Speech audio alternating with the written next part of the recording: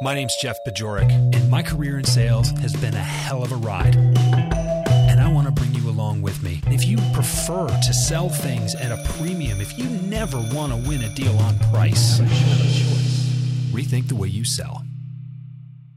Welcome back to the show. My name's Jeff Bajorek. I'm your host, and I'm here to help you rethink the way you sell. Now, on today's episode, I want to define some terms for you. I want to go into some concepts that I am going to refer to during this season. I'm going to refer to in the future. I basically refer to these concepts in my work all the time, so it's important that we lay some ground rules, right? So I want to talk about confidence. I want to talk about belief. I want to talk about the difference between the two. And I also want to talk about resistance with a capital R. And you'll know what I'm talking about if you're a Steven Pressfield fan. If you are not, then, well, maybe you will be by the end of this episode, but I'll get into that in a couple of minutes. Confidence and belief are two separate things. And I think confidence is a key component of belief, but there is a key difference between the two. And now confidence is really defined as a feeling that you can trust or rely on something happening, right? It is faith that you will succeed if you do these things. And confidence is very, very important. If you're not confident in the work you're doing, you're not going to do it. It's really pretty simple. But belief, on the other hand, is something much more profound than that. I think belief is the confidence that what you're doing is going to work, with also the knowledge, the faith that it's the right thing. And so you take confidence, as I just defined it, and you add to it the alignment I've talked to you about before on this podcast over the past couple of episodes. Are you doing the right things for the right people, the right ways for the right reasons? When you have that alignment and you add to it the confidence, the certainty, the relative certainty anyway, that what you're doing is going to be effective, now you have belief. And, if you want to think about it this way, confidence is maybe what you have in tomorrow's weather forecast. The confidence in that weather forecast goes down by an order of measure when you're on a golf trip, but I digress. You may have confidence in the weather forecast for tomorrow afternoon, but you believe that the sun is going to rise in the morning.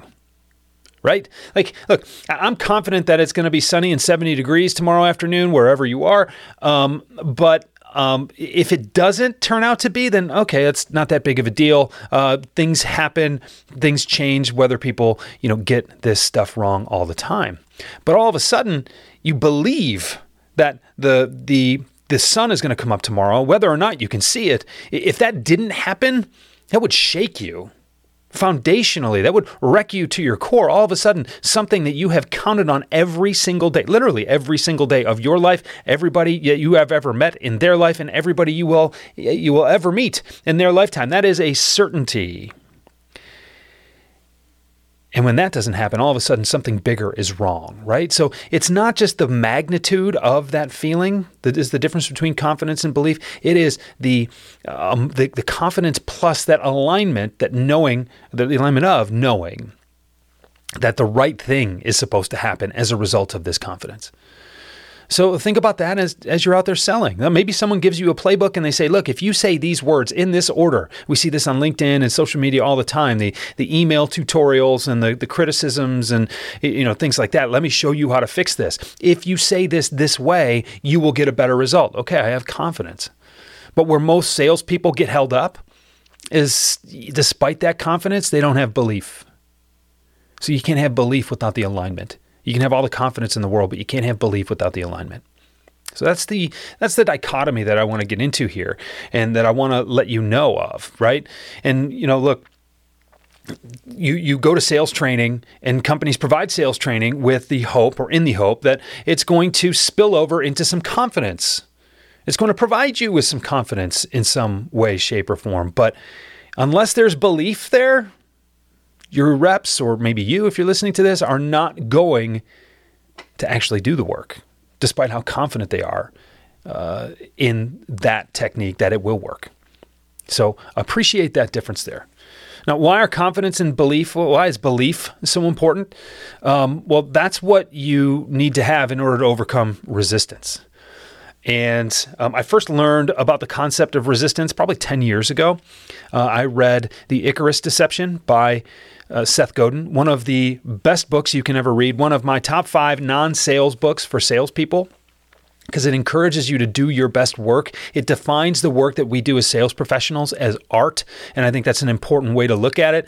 It's not a stretch. There is the science of selling. There is the art of selling, and the art of selling is what you bring to the table. You're the secret ingredient in your own success, and this book really encouraged me to do that, to kind of let go of my limiting beliefs, or some of them anyway, to really let myself show up in the best way possible.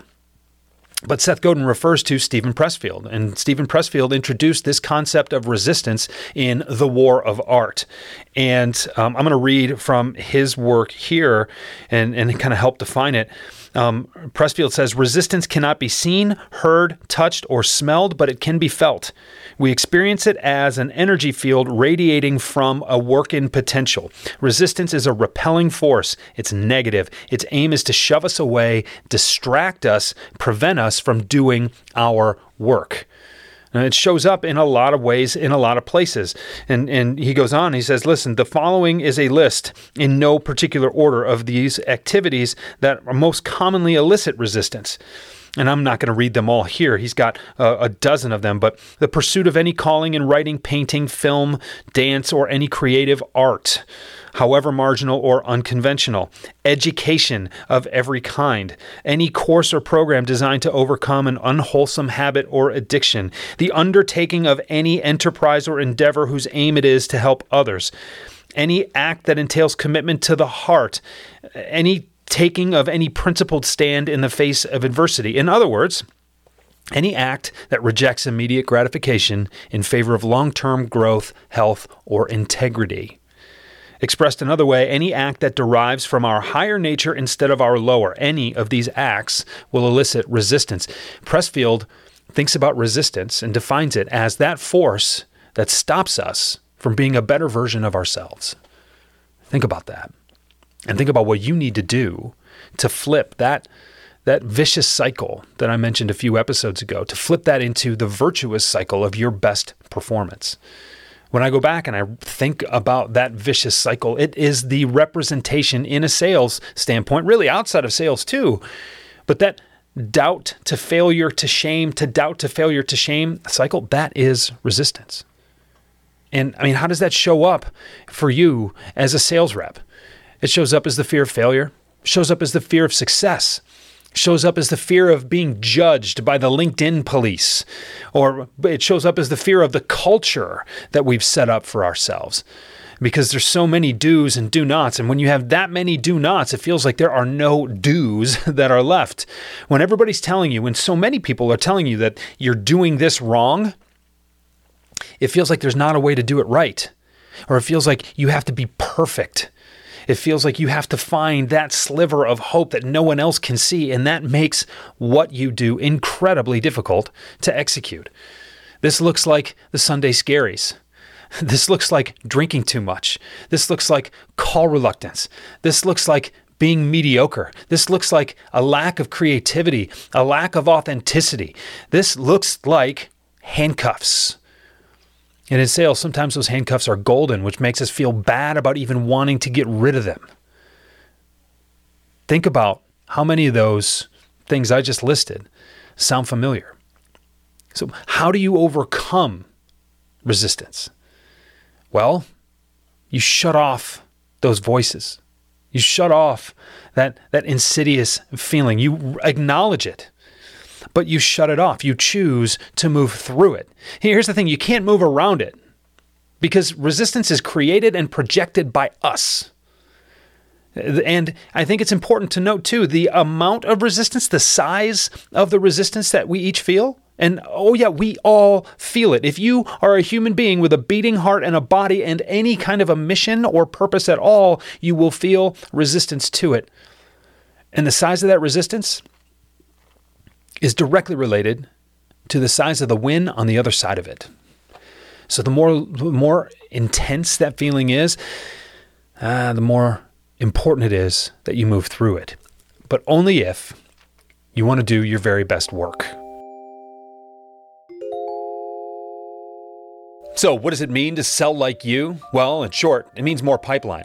It means bigger deals that close faster and more often. It means more customer loyalty, so there's less churn. And it means a culture on your team where winning is expected and everyone's having fun. Now, if this sounds like something your team needs, go to jeffbajorek.com/services and find out how I use this approach to help teams like yours create world-class results. Now, back to the show.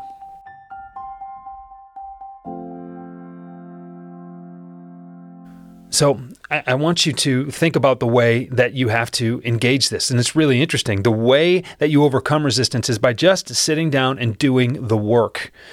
Pressfield calls this turning professional, right? And I'll list the links to check these out here. I don't get an affiliate commission or anything for it, but his work is really, really valuable. But check out Turning Pro, check out Do the Work, check out The Artist's Journey, and check out, of course, The Art of War. But as I was thinking about how to overcome resistance, it's really interesting. It's the same framework, essentially, that I train for objection handling. It's EAR, right? EAR. 1, check your ego. That's the E. Understand that resistance is going to happen. And the more of it you feel, that probably means that there's more gravity to this win than you may realize. The A in EAR is for acknowledge it. Right? Acknowledge what this is. Acknowledge what is stepping in your way, what is standing in your way, and acknowledge what you will win by overcoming it. And then the R in EAR is return to the problem. What is the problem that you want to solve? Why is it so valuable? Why is it so important that this resistance is showing up in such a significant way? And what I think is really interesting is when you can level with yourself, when you can be truthful to yourself, when you can look yourself in the mirror and say, look, this is in my way. I need to work through it. I need to work with it in order to work through it. And the only way through it is to do the work. I think that is really, really valuable. And I think being able to have that conversation with yourself is necessary. So as you sit down to do that work, recognize here that what you essentially need to do is, let me back up a second. You have a choice. You always have a choice. And I go back to that cycle I talked about. When you're in that cycle of doubt and failure and shame, you have 3 choices. You can accept mediocrity, which means you're not going to face this resistance. You're just going to be okay being stuck. And that is a miserable place to be. Your second option is to stop doing what you're doing. Go find something else. And avoid this resistance altogether. But recall what I just told you. If you have a purpose or a mission or a task to do at all, there is going to be some resistance to overcome. That is a fact of life. So you're essentially trading this resistance for another. That might be good for you, but you cannot avoid it altogether. Or your third choice is to face this resistance, to lean into it, and to see what's on the other side. And the only way that you do that is when you recognize that the pain of the status quo is greater than the pain of transition into something better. And so when I put it into those terms, now all of a sudden we've got a sale to make with ourselves. So that should make it feel a little more tangible to you. That should make it feel a little more familiar to you.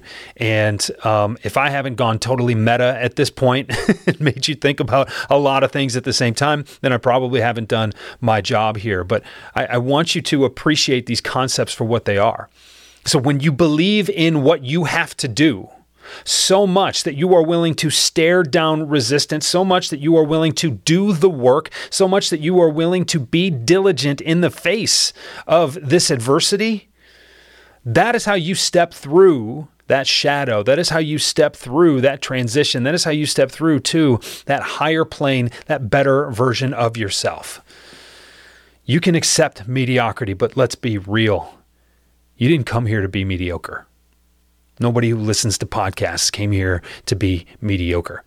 And my challenge to you is to do the work. So as we roll through, as we continue to go through this season, You're going to hear stories about people facing this resistance, about when people made the decision to do it the way they felt it needed to be done or to get out. In the next episode, I'm going to share with you my story. I'm going to share with you my sales origin story. I'm going to share with you the moment I decided that I was either going to commit or I was gone. And I think we're sitting here today. I made the commitment and it worked out really well for me. I'm also going to share with you right now that, I've faced this resistance, this demon head on over the past 6 months, and it has been hell. But I'm also here to tell you that the work that you're hearing now, the work that you're going to hear on this podcast, the work that you're going to see me do over the next 6 months, 12 months to a year, that's the very best work I've ever done because I'm willing to lean into this adversity, because I'm willing to see the opportunity in the obstacle. All these things run together. That's not coincidental. So I hope you're here for the ride. I hope you're here to take this journey with me. I hope you're here to share your thoughts.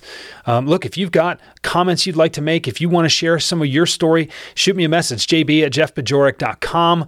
I appreciate this because look, we're all going through it and life is a team sport. We're better together. So if you've got something you want to share, hit me up.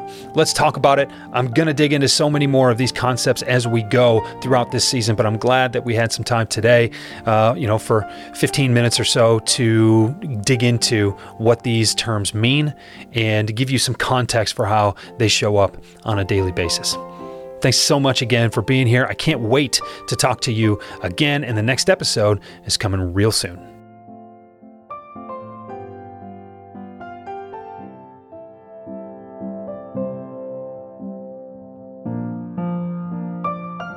Rethink the Way You Sell is a Pod About It production. It's mixed and edited by Doug Branson, with music by Blue Dot Sessions and Doug Branson. This podcast is masterminded by Jeff Bajorek.